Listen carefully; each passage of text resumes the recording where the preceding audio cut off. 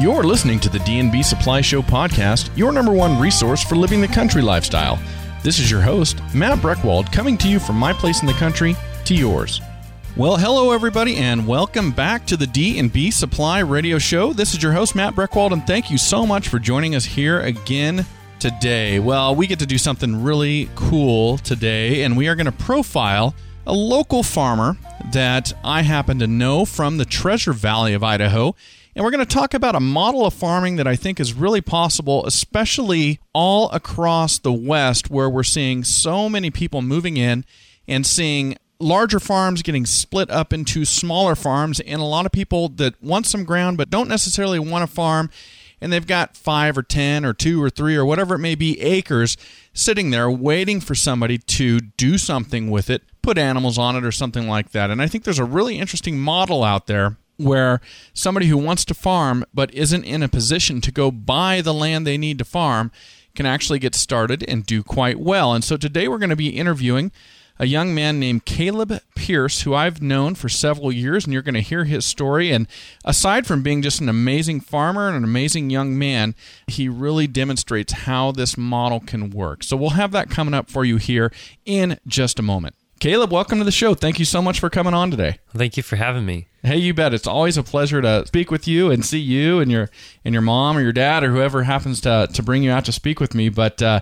love staying updated on what you're doing because it's been such an impressive thing to watch all along the way. What I'd like to do is I'd like to start off just by having you introduce yourself to our audience just a little bit. Just tell us a little bit about you, where you live, how old you are, and all of that. Yeah, absolutely. So my name is Caleb Pirc. I'm 18 years old, live in Meridian, Idaho, and I raise Katahdin hair sheep, raise them for meat and breeding stock, raise them all natural, and been selling breeding stock across the Northwest and then sell meat here locally. So you're selling meat locally, and now you're expanding out into seed stock for other people. Yeah, absolutely. Your story is really unique, and we're going to get into that, but you live just on the south part of Meridian. Yes. Right? And I mean, technically a subdivision, although your neighbors and your family, you all have a little bit of acreage. Yes. So we have about 1.5 acres, and then most of our neighbors have around 5 acres. Around 5 acres. Okay, which that is significant. That's going to come into this discussion coming up. So are you within the Meridian city limits where you live? We're just outside. Just outside. Okay. Yeah. And all of that, we're profiling you and what you've been able to do on small acreage. And I do think there's something out there for people who want to raise livestock. And I think you're proving it to everybody. And so I talk about this all the time, both on this show and on my other podcast. And I always say that there's a market out there for people who can go out with neighbors with small acreage and start using that, and they can compile acreage together and really build a business, which you have done. But the amazing part with you is I think when we met, we met in 2012. Yeah. So that's 6 years ago. So you were 12 years old. Yes. And that's when you were getting started. Yep. And man, you make me jealous as a farmer. So I always have to interview you and find out what's going on. So we'll jump into that here coming up in a minute, but just thrilled to be able to profile you for everybody and demonstrate what is possible. So along those same lines, how long have you been farming? What would you say the time span is for you now? Yeah, so I've been raising lambs for 6 years. We moved out to our place 7 years ago, but been only raising the lambs for 6 years. So, okay. Yeah. And when we met, my wife and I met you and your sister and your whole family at a class called Living on the Land that was put on by the University of Idaho Extension over in Caldwell. Yeah.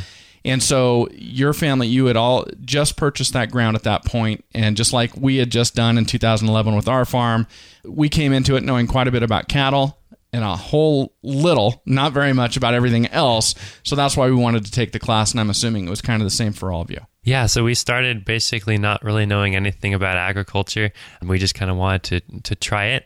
I'd always liked animals, wanted to try the agriculture side of things, and so we moved out there and just kind of jumped in head first and been learning ever since. Yeah, I remember we all kind of got to know each other back then. We all talked about the different headaches and the stressors on our properties and things like that. But you and your sister were the only two kids in the class, and you came to every class with your parents. And then it came time where everybody had to give a presentation and talk about what their vision was for their property and what they wanted to do. And you and your sister, and you need to give a shout out to your sister. We don't want to leave her out, but you all gave the presentation for your family. Yeah, it was a lot of fun working together on doing those presentations and kind of coming up with what we wanted it to look like. And so it was just kind of fun working with her and the rest of the family, just kind of coming up with our plans. Tell everybody her name so we make sure to include her. So her name is Hannah Pierce. Okay. Yes. Now, you guys got up there and you gave this presentation, and I and my wife too, and I think everybody else was blown away by how well these two, this young man, this young lady did. You were 12 at the time. How old was Hannah? 12. She was 12. Yes. Are you twins? Yes. Okay. So your twin sister. You guys did fantastic. You did a really great job. As a matter of fact, I think I had already given my presentation, and I went, maybe I should have put a little more preparation into mine. So you guys did a really, really good job. And I can remember thinking back then, I think back at that point in time, you guys had the 1.5 acres that you had bought, and that was what you were limited to. And you had ideas for what you were going to do with that 1.5 acres, right? Yes. And I remember you saying that you were going to do some super intensive rotational grazing with sheep, like moving them like every 3 or 4 hours or something like that. Do I remember that correctly? Yes, that was the original start out plan. And, we've since adjusted that to about every half a day to a whole day. But yes, That was the original plan. Okay. So you've dialed it in. Now, how did this interest get started? Why did you and your family decide to move to a spot with property, and what got you interested in wanting to farm it? Yeah, so ever since I was really little, I've always loved animals. And so that was kind of one of the main things, was I just wanted to try raising farm animals. And then we had some friends that also were involved in agriculture, and got to know them pretty well. And so really wanted to kind of try out the farming thing. Mm-hmm. And so my sister wanted to try sheep, and I wanted to try cattle. And so we started with the sheep because we were kind of small acreage, and I loved him so much, I stuck with him. Okay. Now, is she farming with you anymore? Nope, I bought her portion of the business. And so she has moved on to, for her, greener pastures, if you'll allow me the pun. Yes. Okay, very good. Okay, so when you first started out, we all know now that you started with 1.5 acres. How many animals did you initially start with? 2 ewes and 2 meat lambs. 2 ewes and 2 meat lambs. So I had one ewe lamb. That was the start. Okay. And what was your support system when you were doing this? So as far as like infrastructure goes, just kind of we built the infrastructure. As far as financial support, obviously my parents helped out a lot with that. And then as I continued to grow it, I just basically took all the money I earned from the sheep business, as well as Christmas money, birthday money, side jobs, and kind of poured that all into building the business. Now, did anybody in your family have experience raising livestock or farming when this all began? Nope. Okay. Nothing.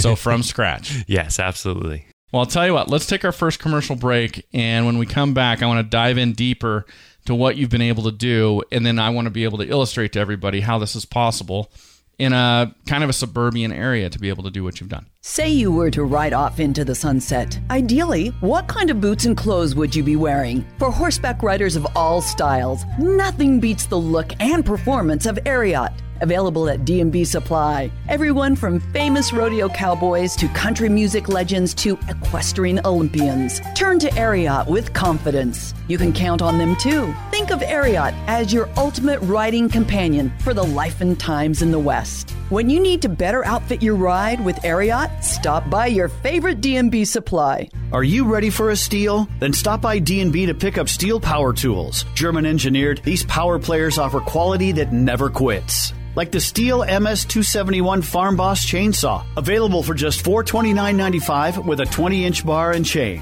Show your project list who's boss and leave it in your sawdust. With legendary chainsaws, dependable trimmers, forceful blowers, and epic tools of the trade, Steel powers through anything. Grab a Steel at your favorite D&B Supply. Okay, Caleb. Now that we're back, let's get deeper into this. So you started out, nobody in the family had any experience, but you had this desire. Obviously, you had the support system of your family. They were willing to move, to relocate, to help facilitate this thing that you'd been interested in and so long. And had Hannah been interested in it with you, or was she coming along with you? Yeah, so we were both interested in it. Okay. I think I was the one that was probably the most interested, but she was definitely interested as well. So how did you go about learning the things that you needed to know? When you first decided to do this and boom, here's the opportunity to do it, try it out, how did you go about learning the things you needed to know?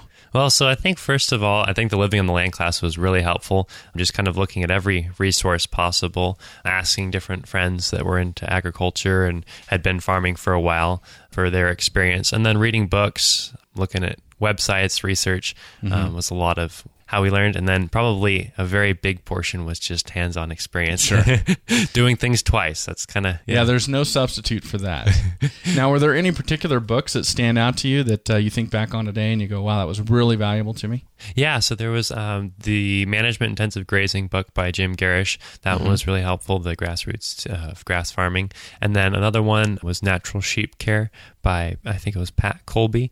That was another helpful book. And then the Breed Association for Katahdins, they put out a quarterly publication for all the members that typically has several articles, and so I would read through those and reread through those and reread through those. And yeah, so just kind of learning a lot that way. How did you choose the Katahdin breed? Yeah, so we were kind of going back and forth between Katahdins and one other breed, and really the hair side of the breed really stood out to where we don't have to shear them, and that was one of the major deciding reasons. And then as I've kind of gotten to really experience Katahdins more, of just there's been a lot of things that have been really beneficial to the breed that I've really enjoyed as I've compared them with other breeds. So one step at a time. We don't need to start shearing sheep. It's enough just to raise them when we're first starting out.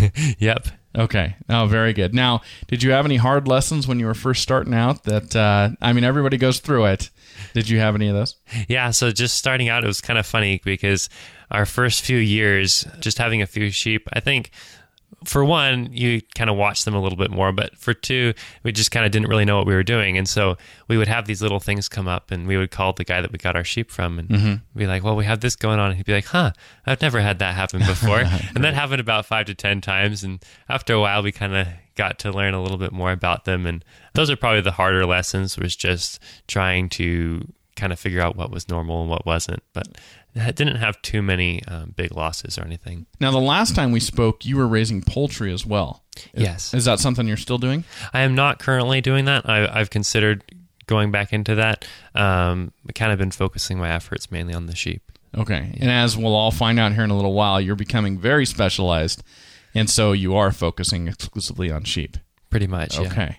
Now, when this all began, what was your business model when you first started out and you had that first opportunity to start generating some revenue from what you were doing? What was your business model? Yeah, so the goal was just kind of to raise meat lambs and to just sell to other people by word of mouth. Kind of almost stumbled across the idea that it could be profitable. The plan was just to have a couple sheep in the backyard, and that was about it. And then through a series of circumstances, I bought a wether and then raised it for a few months and sold it and made a little bit of money off of that and thought, oh, this was kind of fun. I could do that some more.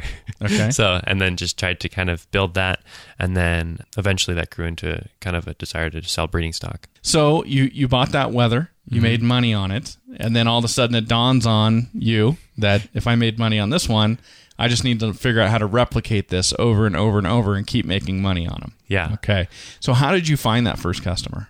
So it was actually a friend from my dad's work that he was telling about the sheep, and they're like, oh, well, we'd like to have some lamb. And so, yeah. So a little word of mouth, kind of using that those resources you had available for your networking right there at the beginning as you're getting going, and you're kind of getting your feet under you and learning all about this. Yes. Okay. Very cool. Now, how long was it before you leased your first piece of ground from one of your neighbors? It would have been 2 years after after we got our first lamb. So it was 2014 when I started. And so how did that come about? What led to that? So I kind of wanted to grow the sheep business and keep back some lambs for breeding stock to kind of build the business. And so in order to get more pasture, because we only had about 1/2 acre to 3/4 of an acre in pasture, asked some neighbors that weren't currently using their property if they would be willing to let me use it, turn it into pasture, and get it growing and put the sheep out there. So you approached them, but they weren't even irrigating that ground at that time. One of the fields was not currently being irrigated. Another one was purchased just a few months before I asked. And so, yeah. And so did you have to put in an irrigation system? What all did you have to do to get this lease up and going? Yeah, so the field that wasn't being irrigated, planted that and did all the soil work, put in the flood irrigation, corrugates and all that, and then put in the grass seed and got that pasture started from the ground up. The other field was currently in grass, but hadn't really been managed for about 10 years. So the watering was kind of off and on, mowed fairly inconsistently, and so there were actually a lot of toxic weeds that had taken over most of the pasture, and the soil was so poor from just nothing being put into it that, like, to give an example, I put down some grass seed on one portion to try to get some good pasture growing, and it took 2 years before it actually started growing. Oh, wow. Just because it couldn't start for at least a year and a half until it got the soil to a point where it could actually produce something. And did you have to put in fencing or anything like that on these pieces of property? No. So they were fenced. One of them was fenced, and the other one I took my portable electric netting and portable solar energizer and moved them around. So, well, let's take another break, and when we come back, I want to tell everybody my theory, and then I'm going to prove it through what you've been able to do, okay? Okay. Why am I wearing a lab coat and standing in your lawn? Because I'm a Bayer Advanced Lawn Care Scientist, and I'm about to revolutionize the way you control lawn weeds. Because with Bayer Advanced Season-Long Weed Control for Lawns, you get the only spray that kills listed broadleaf lawn weeds, then creates a barrier below to prevent new weeds for up to 6 months. One application is all it takes. Count on Bayer Advanced to put revolutionary science right in your hands. Get more from the blue bottle. Always read and follow label instructions. We love George Strait for more than his music. After 56 #1 singles, George is still a family man and a real cowboy. That's why we love him, and that's why he wears nothing but Wrangler. The George Strait Cowboy Cut Collection by Wrangler has a huge selection of styles a cowboy can be comfortable wearing anywhere. So head to your favorite D&B supply and try the George Strait Cowboy Cut Collection by Wrangler. Long live cowboys. All right. Well, Caleb, I want to explain what my theory about this has always been, and you're doing exactly what I've theorized as possible. But that is, there are plenty of people out there all throughout the West who would like to farm, but they have to work, and they can't necessarily go out and purchase a farm right now. So in order to do that, we've got to get creative. And I've always thought that in an area like where we live, in the Treasure Valley here, which is growing by leaps and bounds, and farm ground is getting bought up and it's getting subdivided. Some of it's getting subdivided down to, a third of an acre lot. Some of it's getting subdivided down to 5-acre ranchettes and things like that. I've always theorized that if somebody with the initiative and the people skills and all of that could go out and they could approach these folks that have this land, they just want their little piece of space, but they don't necessarily want to farm it, or they don't see the value in doing it, that somebody could compile a decent amount of acreage and actually start something pretty legitimate on other people's ground, especially in an area where all these bigger farms are getting broken down into these smaller subsets with all these different owners. And that is what you have been doing. And so that's what's so great about having you on is it is possible, and there are other people out there like you who would like to farm, but they look at the overwhelming obstacles to entry, the cost of ground, all of this type of stuff, and they don't know how to get going and they don't know how to get started. But here you started when you were 12 and you were able to do this. Now, the natural thing that's going to come up from so many people is, right, you started when you were 12, you live at home, you had help from mom and dad. So the next question would be then, if you were to break this down, if you had to be as efficient as possible, because obviously you're probably like me, and you probably spend time out with your livestock just because you enjoy being out with your livestock. But if you were to break it down into the most efficient model possible, how many hours a day do you think you would realistically have to spend on your business in its current state to be able to farm as many sheep as you are? I think 45 minutes, half hour to an hour would be all that would be needed per day. And obviously that's going to fluctuate, right? When you first started, a lot more time needed to be invested. Yeah. But then once you get things set up, now all of a sudden it's livestock, they're fenced, it's irrigated, they're feeding themselves. And so there's a lot more time available in your day. Yeah. And obviously there's some fluctuation between the time of year as well. Lambing time takes a little bit more time, but I think an hour a day would be reasonable. And for you, I mean, you're still at home. You just graduated high school last spring. Congratulations, by the way. And we'll get more into that coming up. But it's not like you don't have other things to do, right? You got school full time. You've got debate. You've got all sorts of other activities that we'll get into. So you're a very busy person outside of your farming endeavors as well. Yes. All right. Well, I wanted to address that because I really do think this is a way for somebody who truly wants to farm and be involved in agriculture to do it. And this is a great model. But even somebody after work could do this. Absolutely. All right, now let's talk about your leases, because that's interesting as well. So these first 2 leases you got, you had a lot of improvement to do on this ground, and you're still improving some of this ground. Is that right? Yes. So how do you draw up a lease with somebody if you're going to put all this time, energy, and money into their ground? How do you make sure that you don't just get the ground up and going perfect and then they take it back? Yeah, so I think a couple ways. So in my case, I was basically just looking at what can I do year by year and not necessarily planning as far into the future as some leases might plan.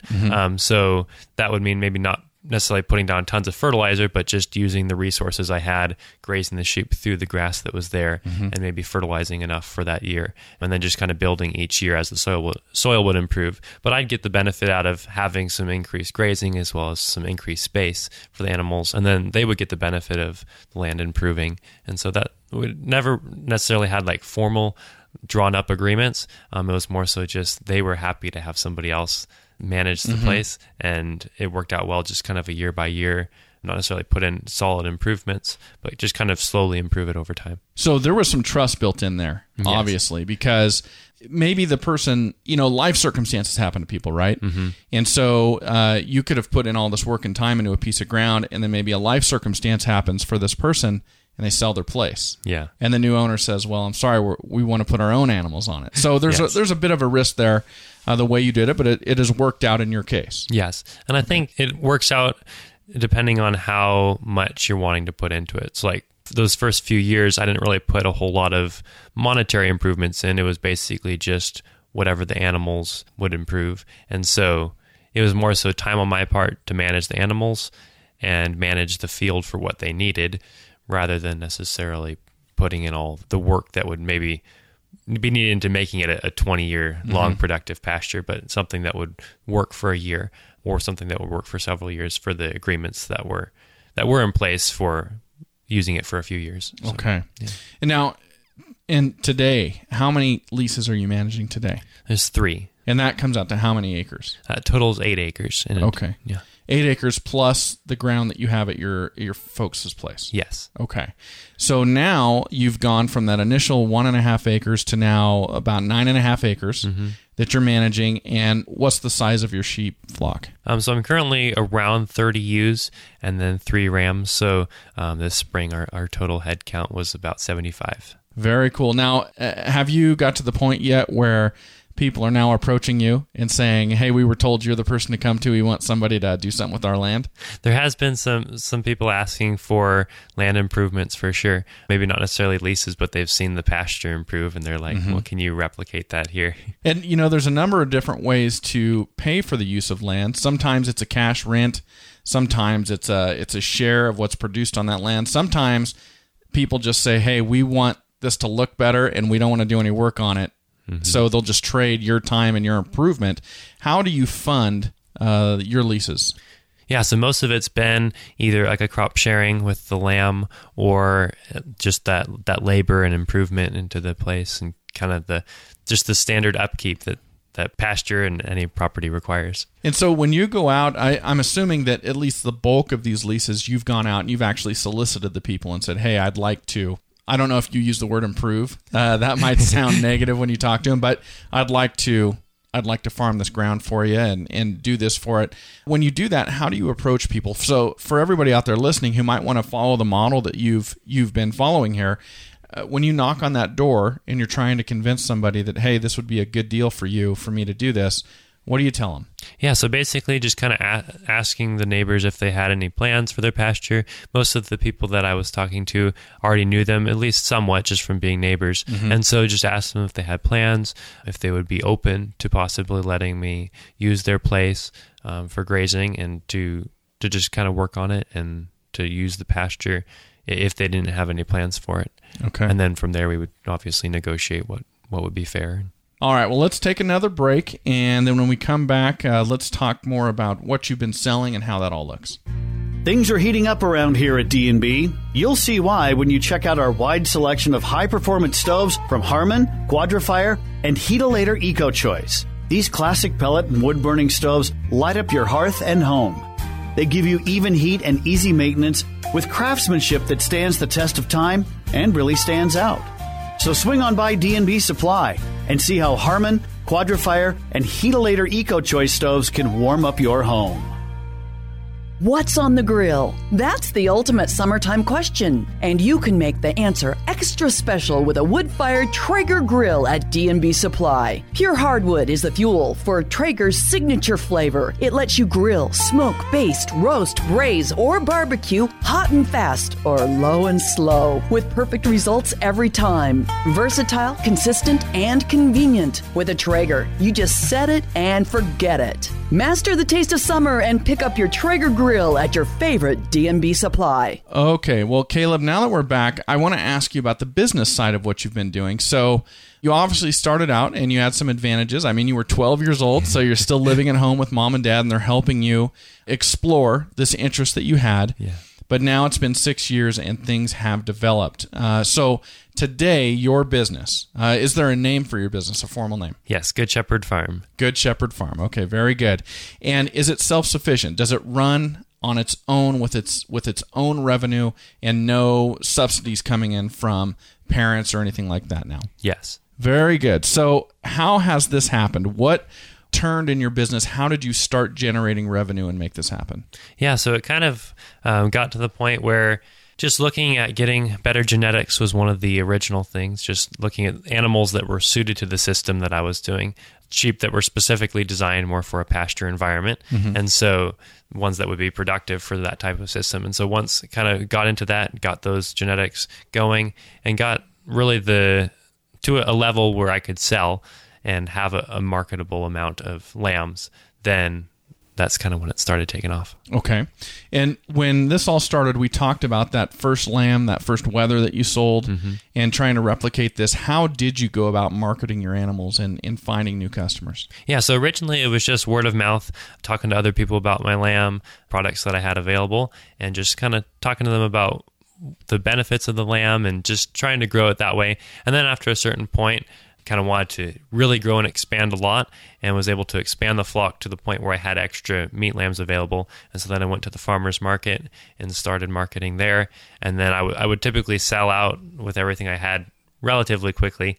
Sometimes some products would go within an hour of having them available. And so I didn't really have necessarily the supply, but definitely had the demand. Okay. And then after that point, it was a little bit more word of mouth, and then I'm now currently supplying an online meat co-op as well. Is that right? Yeah. So what made you choose to go to the farmer's market? Obviously, that's a bigger commitment. There's an expense associated with that. So what made you want to go and be in that place to market your lamb? Yeah, so there was a couple things. One of them was I love to talk about my animals and my sheep, and so it's kind of fun to get to talk to customers. Also, the general larger size of a market that you have with the farmer's market, a little bit more people that you can market to, and so in trying to grow, kind of using that market base that was already there.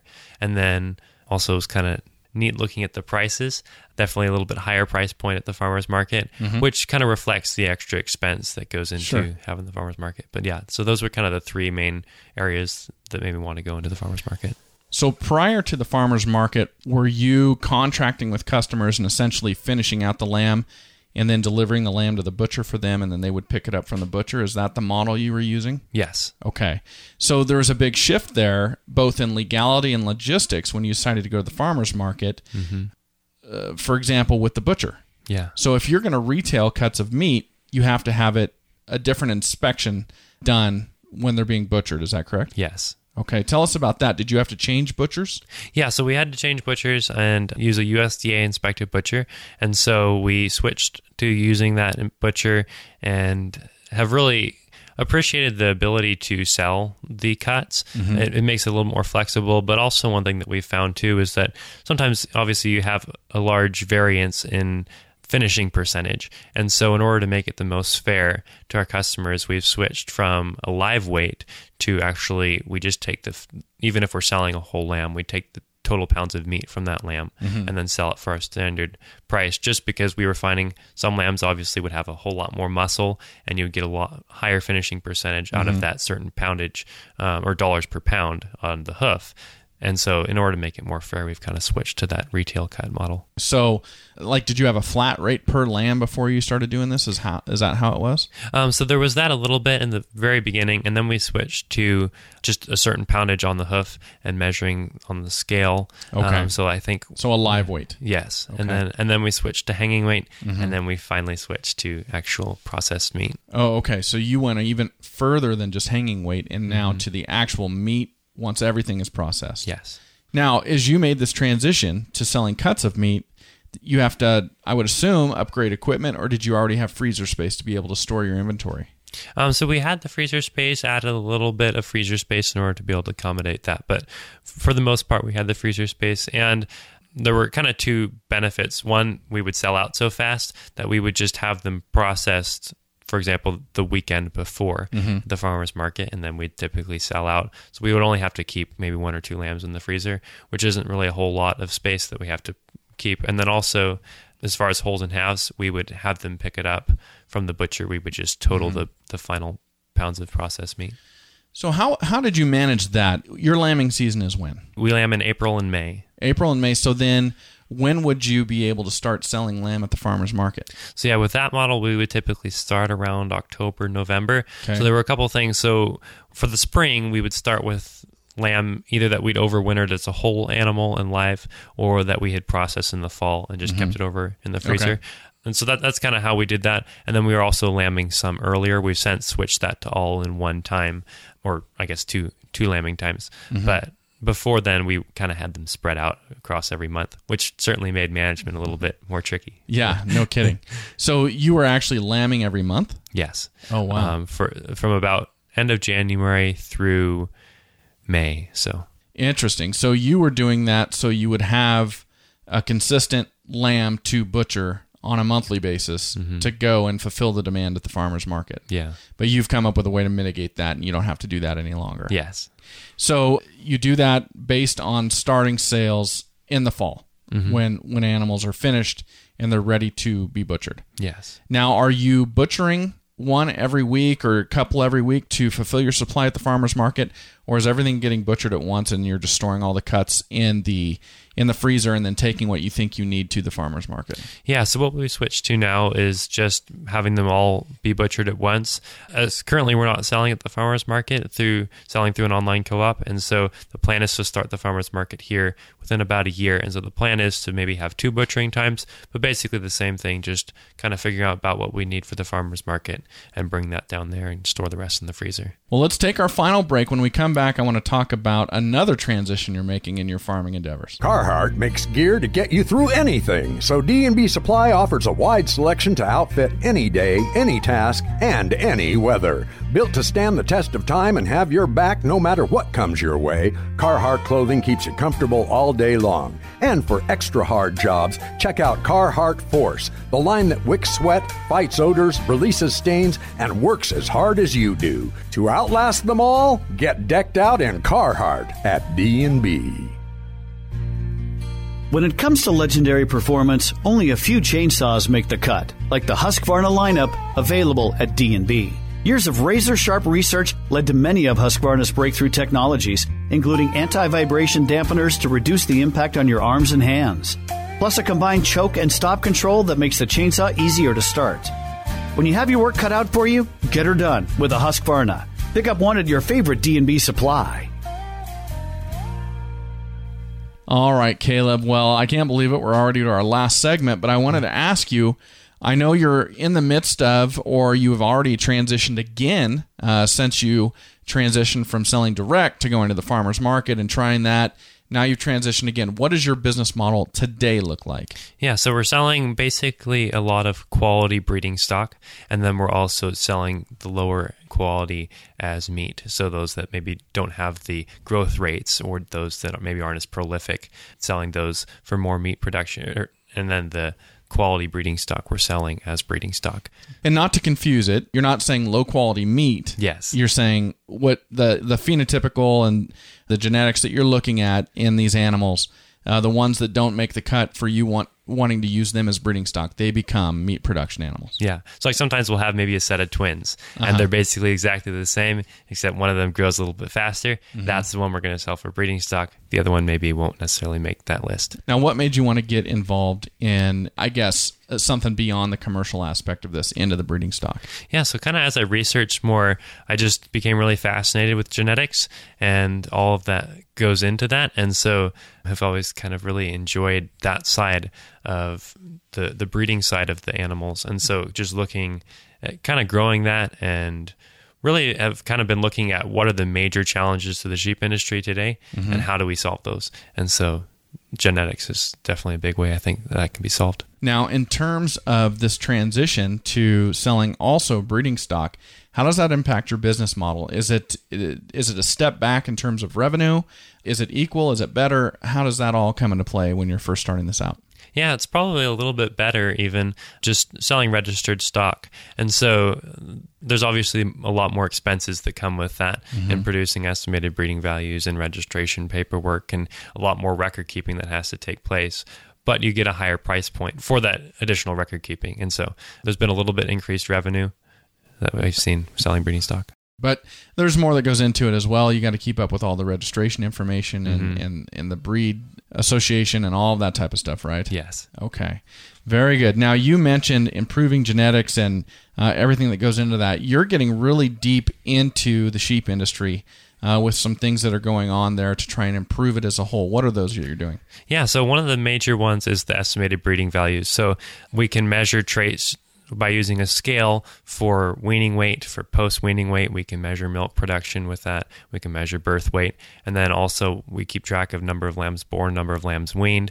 And then that helps us to calculate pounds of lamb weaned per ewe. And then we're also looking at parasite resistance, so weaning fecal egg count, post-weaning fecal egg count. And then next year, we're going to start ultrasound scanning all our lambs for back fat and muscle depth. So gives us a lot of information on each lamb, but it helps us to kind of pick the best ones specifically for each producer. Well, it's amazing to see how far you've come. I feel like it's been a special to kind of have a window seat to watch this journey for you going along.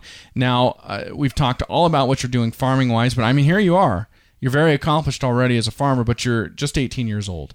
So you just finished with high school. In terms of your education and the rest of your life outside of farming, what's that look like now? Yeah, so within probably about a year, I'll finish my bachelor's degree in business administration with a dual focus in entrepreneurship and communications. So for everybody out there listening who is like, oh yeah, well he lives at home and he farms and this and that. No, during high school, you also completed 97 college credits to get you to where you're almost ready to graduate already. Yes. Wow. So you did all that. Was it online? I mean, how did you do all that? Yeah, so it was online and then taking CLEP tests, kind of, so like when I'd finish a high school course, kind of research the additional areas that the college course would cover and then take the test and get college credit and then taking some dual enrollment classes for some business classes and all of that. So. Yeah. Wow, really cool. Now, I don't expect you to have an answer for this yet, but if you do, I'd be fascinated to hear it. You're going to be majoring in business administration. You're going to have an emphasis on entrepreneurship. What do you have in mind? How did you choose your major? How did you choose business administration and entrepreneurship? And where do you, at least at this point, where do you see all of this taking you? Yeah, so I'd like to continue growing the sheep business, and ideally would love to do that full time, but there's obviously a lot of challenges to that, especially with land cost. And so I would kind of like to get into agribusiness and maybe work in that field. I also really enjoy the legislative side of what we see in our state, and so would like to be involved there. Not sure how much or when that would be, but certainly enjoying the business side of agriculture. And so I picked kind of that degree to get kind of a broad look at business and more of that narrow entrepreneurship and communications to kind of get a little bit more detailed in marketing and how to run my own business. And then as well as there's considering perhaps going on to doing law school, not sure, because I enjoy that legal side of things and communication. But the business administration was, I picked that primarily to give me a broad focus, kind of an overview of business and where I was planning headed, and then the specifics to kind of give me a little more information. Well, I don't want to gloss over the fact that you're going to be 19 years old with a bachelor's degree. So you're going to have the degree, but you're going to be 19. So at that point, are you going to go out and start looking for a career-type position, keep farming and take something different, continue with school, or are these decisions all still being made? Yeah, so the plan is probably we'll go out, kind of look for a job, ideally in agribusiness, and kind of look for a career job. And then obviously we'll hopefully keep the sheep business running on the side. So, well, I mean, with your situation, you don't own the land, but you're certainly able to use it and farm on it. Yeah. And that gives you a lot of advantages in certain ways, especially when it comes to economics. I love the model, and it's been a pleasure getting to visit with you again and kind of see how this has all progressed. And thank you so much for coming on and doing this today, Caleb. Thank you for having me. I really appreciate it. Thank you all for joining us today, and here's to you and your pursuit of the country lifestyle, however you define it. For the D&B Show, I'm Matt Breckwald.